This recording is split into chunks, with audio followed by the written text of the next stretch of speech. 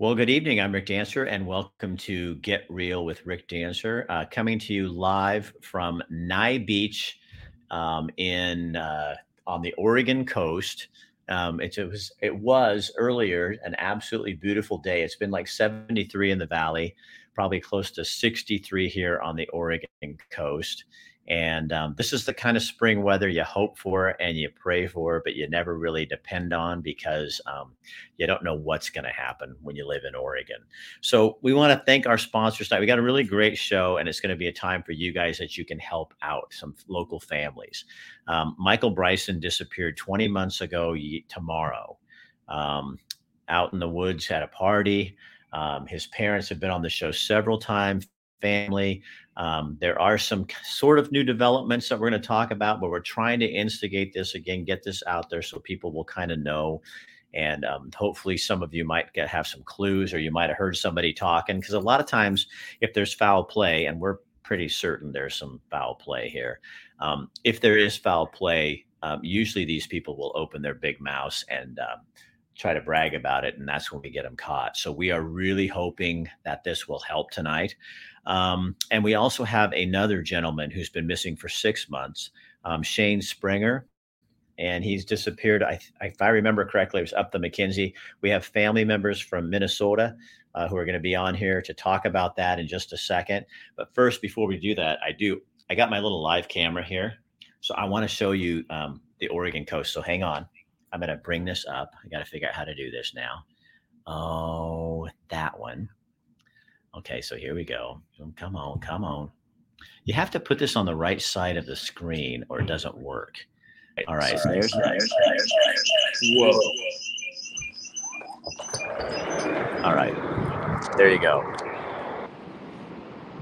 See the little fire pits right there? That's them. And then there's the little pool. And this is the place. It's the Inn at Nye Beach. And Nye Beach is just right off. Oh, look, there's an Oregonian wearing a hippie tie-dye shirt. That's unusual. And there's Uquinna Head. And that's the Uquinna Lighthouse out on the showing you the right thing. Yeah, you can see that out there. So that's where we are. And I'm going to turn that sound down on that one.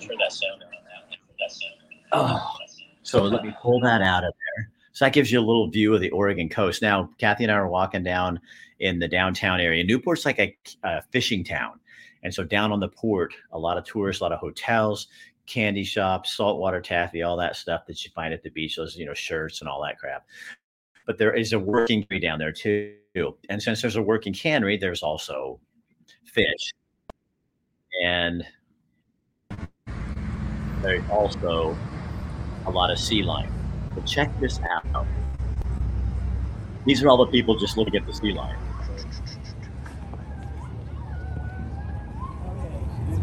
That's the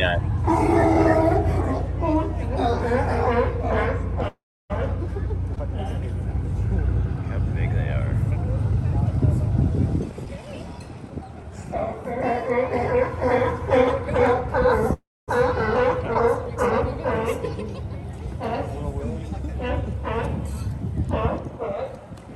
Those are cute.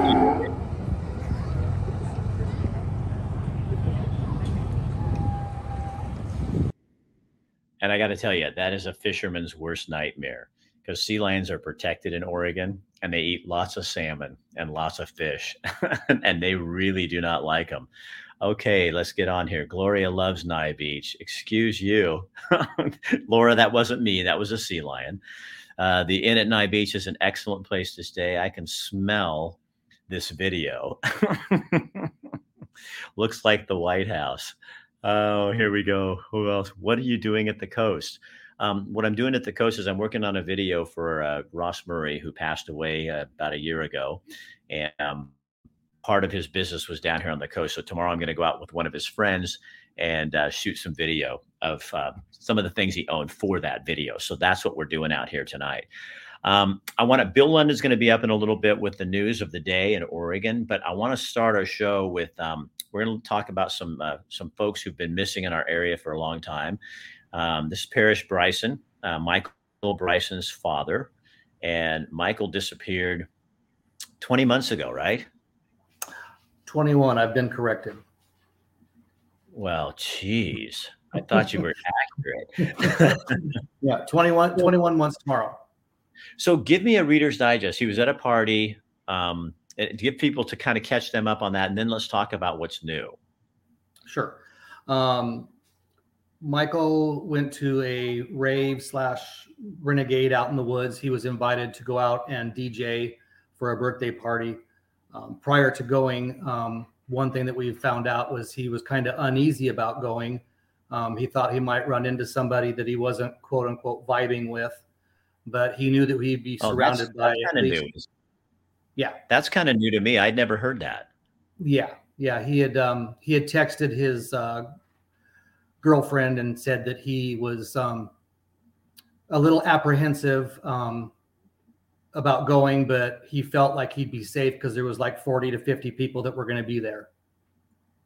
So He went to this party and he left Monday evening around 6, got up there around 9 because they got lost, and then was supposed to come home Tuesday morning-ish, and decided to stay one more day, and supposedly walked out of camp Wednesday morning at 4 a.m. by himself, never to be seen again. But there's a lot of stuff about this that just doesn't add up, and it's been really hard to get a lot of interest, not from the public, but just law enforcement kind of moving. And they've done, they've been helpful, but it at some point, because you find this with Shane's case too, where we're going to talk about, is they just, they kind of, it dries up. It's old news. They can't find them. And a lot of times when it has to do with a party or somebody who may have some mental difficulties and some stuff like that, it seems like it kind of just gets pushed aside. Yeah. If you take mental illness and or drugs, or party, anything like that, it does kind of get pushed to the side some. What's frustrating with our case with Michael is we know that Michael did not walk off that mountain. We have found items to suggest that there was definitely foul play. And that's what's frustrating for us as a family, is how do we go from a missing person case to foul play? What do we need to present to law enforcement or to the DA to motivate them to move it to this, so it gets more attention? Because right now it's just established as a missing person case. And when you look at the ladder of importance with law enforcement, missing people are like the bottom rung. And so you do have some good news. You have a new detective working on the case. So a fresh pair of eyes with a senior. Correct. Actually, yeah, we actually have 2 fresh pairs of eyes. The detective has a mentor, a veteran mentor, basically, that's helping him out. So we have 2 sets of eyes that are going through the notebooks. One thing that I've learned is in the last 20 to 21 months is Michael's case is probably one of the largest, as far as man hours are concerned, cases in Lane County. And there's a lot of tips and paperwork for this detective to go through. So getting him up to speed has been kind of rough as well. He's diving in and trying to follow new tips while he's still trying to learn the case, basically. Now, Mason Drew's on here. He says it seems really tough crime scene to investigate as the elements run their course, but he was frustrated that there was a lack of urgency early on because of that. That's how he felt about when watching this. Yeah. Because of, we knew when we got there that we knew something had happened to Michael. But that was not the frame of mind with other people. And it took a while for them to understand that we're not just looking for a kid hunkered over a log or a stump somewhere that's passed out. That was the hard part, was getting everybody else on board that something did happen here and we need to find out what. And I think Parrish was so frustrating about that too. Is now we've got, okay, so I'm going to bring Misty and Stacy on here. So this is Misty and this is Stacy. And how are you guys related to Shane? I'm Stacy. I'm Shane's older sister. And I'm Misty, the younger sister. Okay, and these two are in Minnesota, and their brother Shane disappeared here in Lane County up on the McKenzie. And then, I mean, and Parrish and I could go on and on. There's Kim. There's all kinds of people that have family members that are disappeared here and just in our area. And it was there for a while. It was seeming like this was like an epidemic, and it seemed kind of funky. And it seems like we need to take a different, maybe. I don't mean, and I'm not trying to be critical of law enforcement, but maybe we got to jump on these things faster. If it was a kid that was in a car and taken away or something like that, it would be like stink on poop. You know what I mean? To find that thing, and because your relatives had some mental things going on or some drug issues or whatever it was, it doesn't seem to get taken as seriously. And I think that we need to take a different look at this now. Agree. Absolutely. So Misty, tell me what happened with your brother that you know. So Tuesday, November 2nd of last year, he was at a job site doing construction, building a home. He left at 9:30, 10 o'clock to go home. We still don't quite know why he would leave at that time. 10 o'clock is an odd time for him to leave. When he left his tools out and plugged in, was scheduled to meet with a subcontractor that afternoon.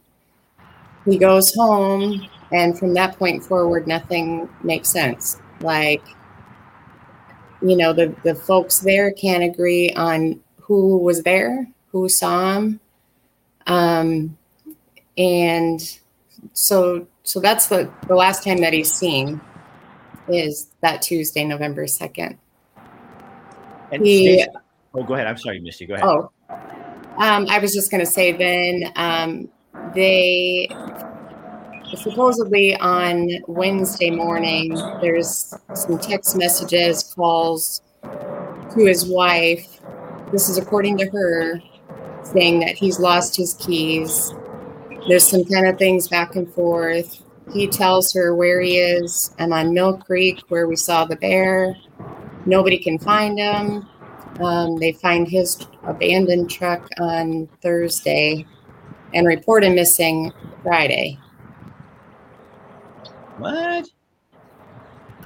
That seems kind of weird. And there's a lot of weird stuff in between all of that. So Stacy, how difficult is this for you two? Because you're in Minnesota. This is all the way out here in Oregon on the McKenzie River area up near Vida. And you guys, how do you, it's hard enough for Parrish to get, light a fire under someone's butt. How do you deal with that? Well, it's just a waiting game. We have to wait, just sit and wait for phone calls from people. So we've been connecting with the people in the local area that have been helping do some things, like hanging posters and doing things like that. But it's really hard just to sit here and wait, and it's hard to get through the days some days when it's quiet. Do you have much hope left that he's still alive? I don't know. I don't think he is, but I hope he is, of course. But it doesn't look good. Go ahead. Sadly, Misty. I don't either, because he would never go this long without contacting family. But so now it becomes not, and this is for Parrish. This is you. I mean, you guys are certain that Michael's no longer living on this earth anyway. Yeah. So for all of you, it's just how important is this to find their remains?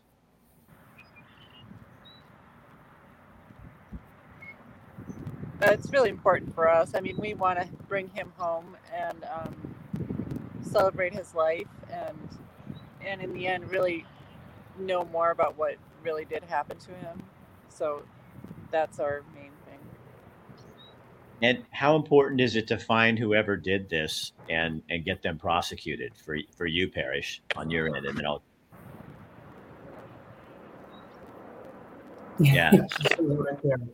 That you don't Justice even have for to say Michael. Justice for Michael.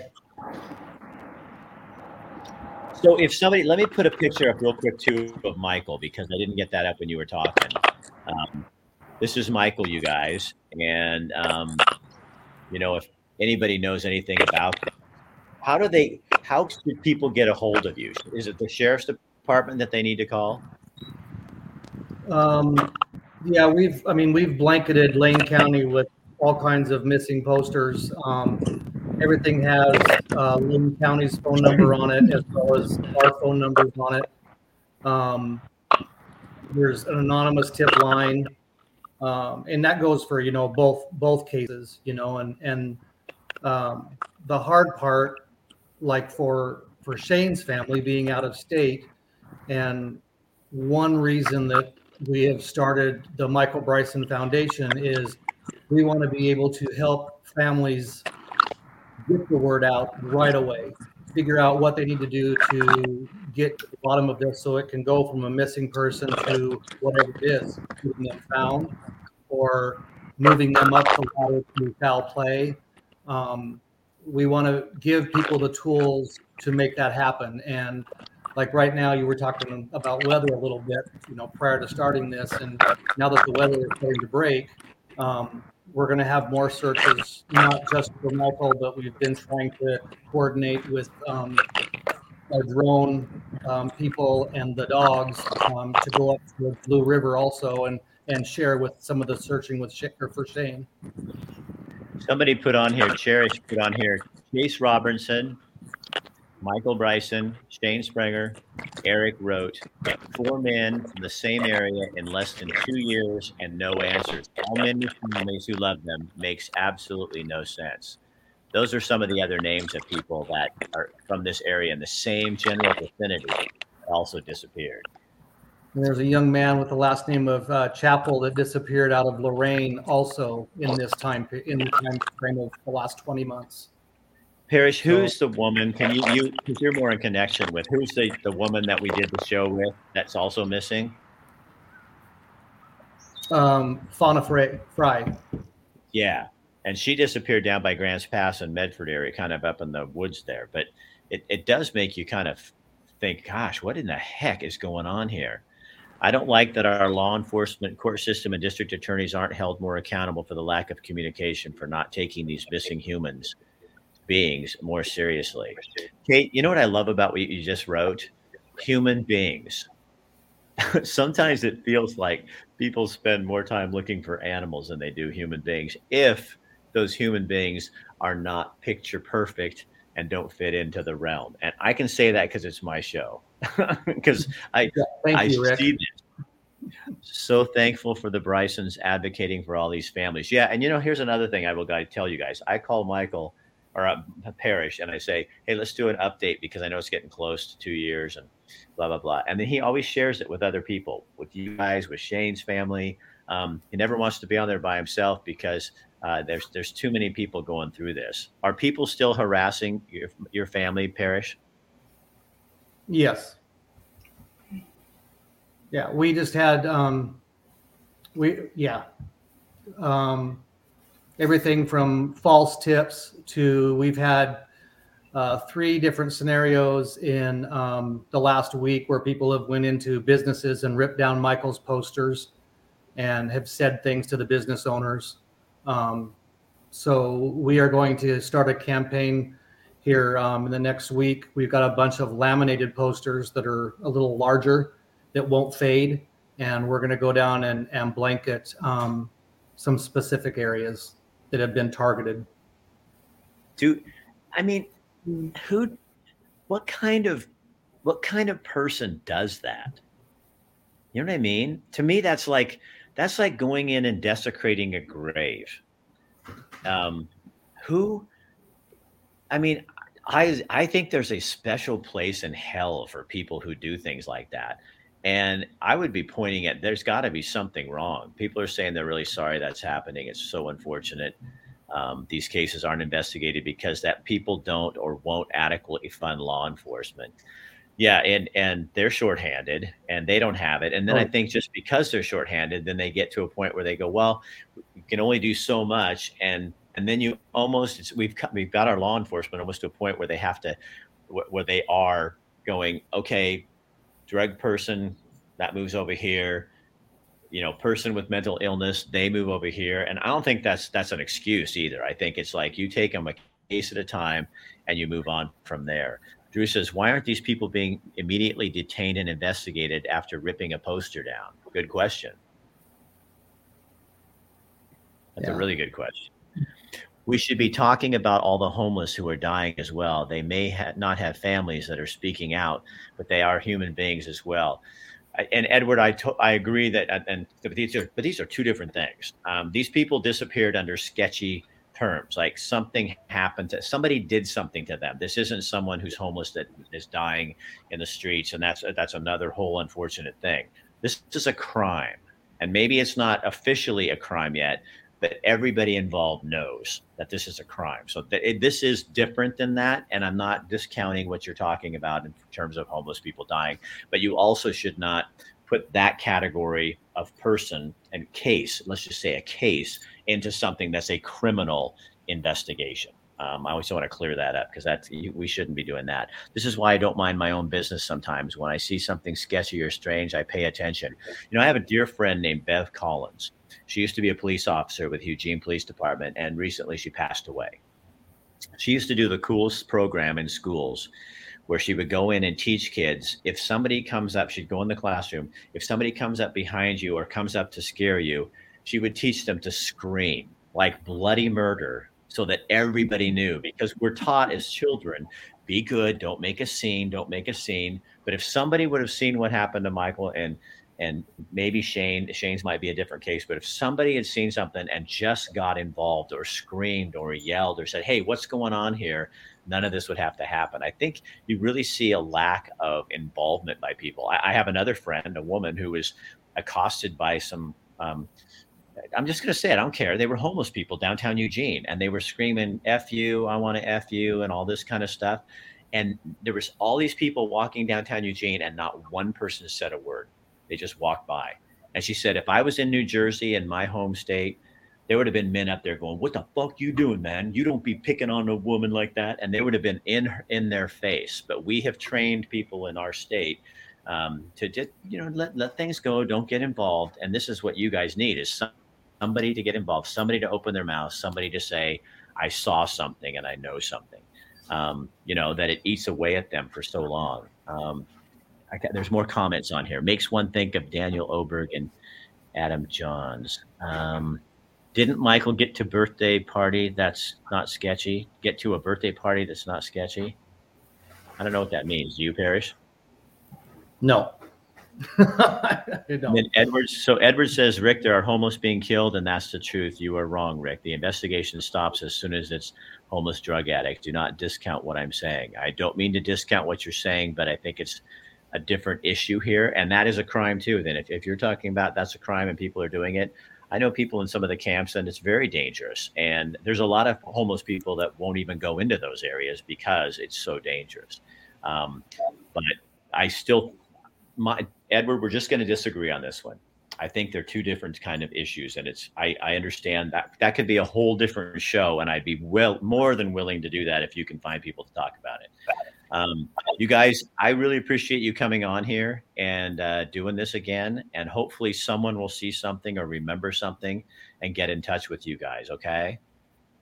All right. Thank you. Absolutely. Yeah. You're welcome. So that's, I'm going to pull you guys out of here because I want to see her. So Stacy, Misty, Parrish, again, thank you very much. And our prayers and thoughts are with you, and keep pushing. And if you ever need something, call me. You find something and you want to irritate him, let me know. Yeah, we're not going away. We are here. We're going to be here until every missing person has a voice. You be a booger on a finger. They can shake you and shake you, but you're not going to. All right. See you later, Misty. All right. See you, Parrish. So again, if there's anything you guys can do to help with comments or anything like that, please let them know. They are really desperately looking for answers to that. And if you would share this on your page too, that way people will see it. Maybe someone that's out there that hasn't heard about this will know something or heard something at a bar or somebody talking. The more you share this and push it out there, the better it's going to be for the families. And you can be part of that whole solution. So there's a bunch of stuff going on in Oregon in the news. And Bill London joins us now to tell us some things that are probably going to irritate you. Good evening from the News Radio, 1120 a.m. and 93.7 FM KPNW studios. I'm Bill London, host of the Wake Up Call, 6 a.m. to 9 Monday through Friday mornings, streaming at kpnw.com, and now with new, improved, and extra nougat. All right, here's a look at the stories we're following. So, what's the mood of voters going into this primary election? I think I can sum it up in one word: pissed. So, DHM Research, in connection with Oregon Public Broadcasting, just released a new survey, and they tracked 600 potential and likely Oregon voters, and they asked them a couple of interesting questions. The first one was, all things considered, do you think that things in Oregon are headed in the right direction, or do you feel that they are off on the wrong track? 73% said off on the wrong track. That's up from over 30% 4 years ago. Then they asked, what do you think is the most important problem facing Oregon today? And respondents could only give one answer. Well, the number one problem they think is facing Oregon, homelessness, followed by government leadership, followed by public safety, crime, and the lack of law enforcement, then politics and partisanship, jobs and the economy, then affordable housing, rent, and rent costs. And from there, it just went down to 2 or 3% of respondents. But those were the big responses. So, of course, this goes back to the announcement that there was a leak from the Oregon Supreme Court, and that according to a draft, it appeared as though the Supreme Court was posed to, frankly, undo Roe v. Wade. So as a result, people all over the country were holding rallies. There was one in Eugene last night at the federal courthouse that was peaceful. Then you have Portland. The Portland Police Bureau said that a large group of people caused damage to various businesses during a march. Why don't they call them march riots or riot marches? They just call them marches. The group gathered in the downtown area, marching, according to police, with participants committing acts of vandalism, including graffiti and breaking windows. Government buildings, coffee shops, and other small businesses received damage. And then, of course, burning material and incendiary devices were launched at the U.S. courthouse. But it's not known how much damage at this point was actually caused. Officers only made one arrest, a 31-year-old Luke Anderson. He was charged with reckless burning and disorderly conduct. Police say they're still assessing the extent of the damage and investigating the crimes that were committed. Well, one rich liberal Portland donor is trying to unseat 2 law and order district attorneys in Oregon, hoping to replace them with liberal DAs in the mold of Multnomah County's Get Soft on Crime DA Mike Schmidt. That donor is Aaron Boonshoft, and he donated $275,000 in April to unseat the district attorneys in Washington and Marion counties. Now, if the name Aaron Boonshoft sounds familiar, well, it's because he was also the chief petitioner of a ballot measure that would decriminalize prostitution in Oregon. In that role, he described himself as, and this is a direct quote, an Oregon philanthropist, an advocate of human rights, and a client of legal consensual sex work. In other words, he likes them hookers. Boonshoft, who is the son of a wealthy Ohio commodities trader, was also behind last year's failed attempt to decriminalize sex work via House Bill 30 $1,288. Boonshoft made 2 campaign contributions, one totaling $225,000 to Brian Decker, a public defender running on a progressive platform to unseat Washington County DA Kevin Barton. And he donated $50,000 to Spencer Todd, also a public defender running against Marion County DA Paige Clarkson. Barton and Clarkson are joint heads of the Oregon District Attorneys Association, and both are established prosecutors and are definitely get tough on crime. And both of those DAs have coincidentally been publicly critical of Governor Kate Brown releasing hundreds of convicted criminals because of COVID and her clemency of brutal murderers who were sentenced to life in prison without parole. Boonshoft, who refuses actual interviews and only sends emails to the press, was quoted in one of those emails as saying, "I'm passionate about advocating for human rights, and I believe we can create a world in which health, safety, and justice is accessible to everyone." And apparently prostitution available to everyone. Well, an Oregon state agency is now facing a class action lawsuit because of them releasing the COVID-19 vaccination data of more than 40,000 state employees. Elena Martinez of the Oregon Department of Corrections sued the Oregon Department of Administrative Services over the data release in Marion County Circuit Court. The class action suit alleges that state employees faced harassment and intimidation after the state released the data. The state claims the release was inadvertent, even though the list was sent to the largest media outlets in the state, namely the Oregonian and the Statesman Journal. By law, that information was supposed to be confidential. Those media outlets never published the vaccination status of individual employees, but the lawsuit alleges that the agency didn't protect the privacy of state employees. DAS shepherded the process by which all executive branch state employees uploaded their vaccination status, including the type of doses, into Workday, the state's online portal for workers. Governor Brown's order set that process into motion, saying if state employees weren't vaccinated, they would be fired. The Department of Administrative Services promised that, quote, vaccine documents are only visible to HR partners, ADA coordinators, and COVID vaccine coordinators. The lawsuit says that Nettie Pye, Oregon's labor relations manager at DHS, or DAS, also sent an email that said vaccination documentation is kept in confidential. The email told employees that it is separate and highly secured, only viewable by you and the roles responsible for managing the vaccine mandate requirements. Then, on October 18th, Adam Crawford, the external relations manager for DAS, sent out the spreadsheets of that confidential vaccine data to the media outlets.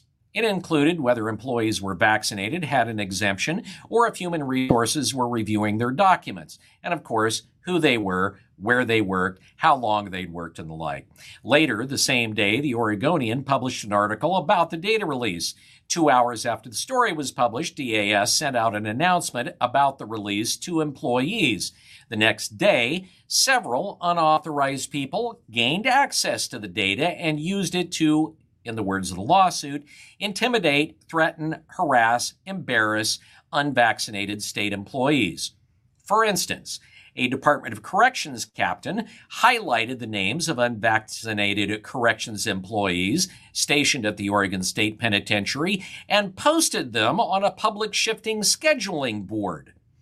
The lawsuit doesn't detail how unauthorized people got the data, but the lawsuit alleges the disclosure violated state law and that DAS was negligent by allowing unrestricted access to employee data in an unsecure way. This is the state of Oregon. What did you expect? All right, that's a look at the news. All right, get rolling, Rick. We need a little bit of real. All right, Bill, thanks for what you do. We appreciate you. So again, if you guys would share this on your page so people can help find Shane and also Michael Bryson, that would be super helpful. We want to thank Chris Dental Family Dentistry, where everyone is welcome, despite what your vaccination status is. They don't feel like that's their business. They feel like they're there to help you take care of your oral health. So that's what a dentist is supposed to do. We also want to thank Alvord Taylor, Endless Possibilities, an organization in Eugene that's looking for employees, people who want to work with people with different abilities. They have a number of homes, group homes in the area. They also service people in their homes. If you want to know more about that, you can go to their website, alvordtaylor.com. Just click on employment and find out more information about what they're looking for. And we want to also thank Bucks Sanitary Service. If you are looking for having a wedding this summer, if you're having any kind of special occasions, you need outhouses, washrooms, shower rooms. They even have, I don't have the video on here, but they have fancy ones for weddings that have the boy and the girls. You can talk to Scott or Lisa Weld over at Bucks Sanitary Service. Those are the people who sponsor us. And so if you're having an event, it would help them if you and us, if you would then sponsor them.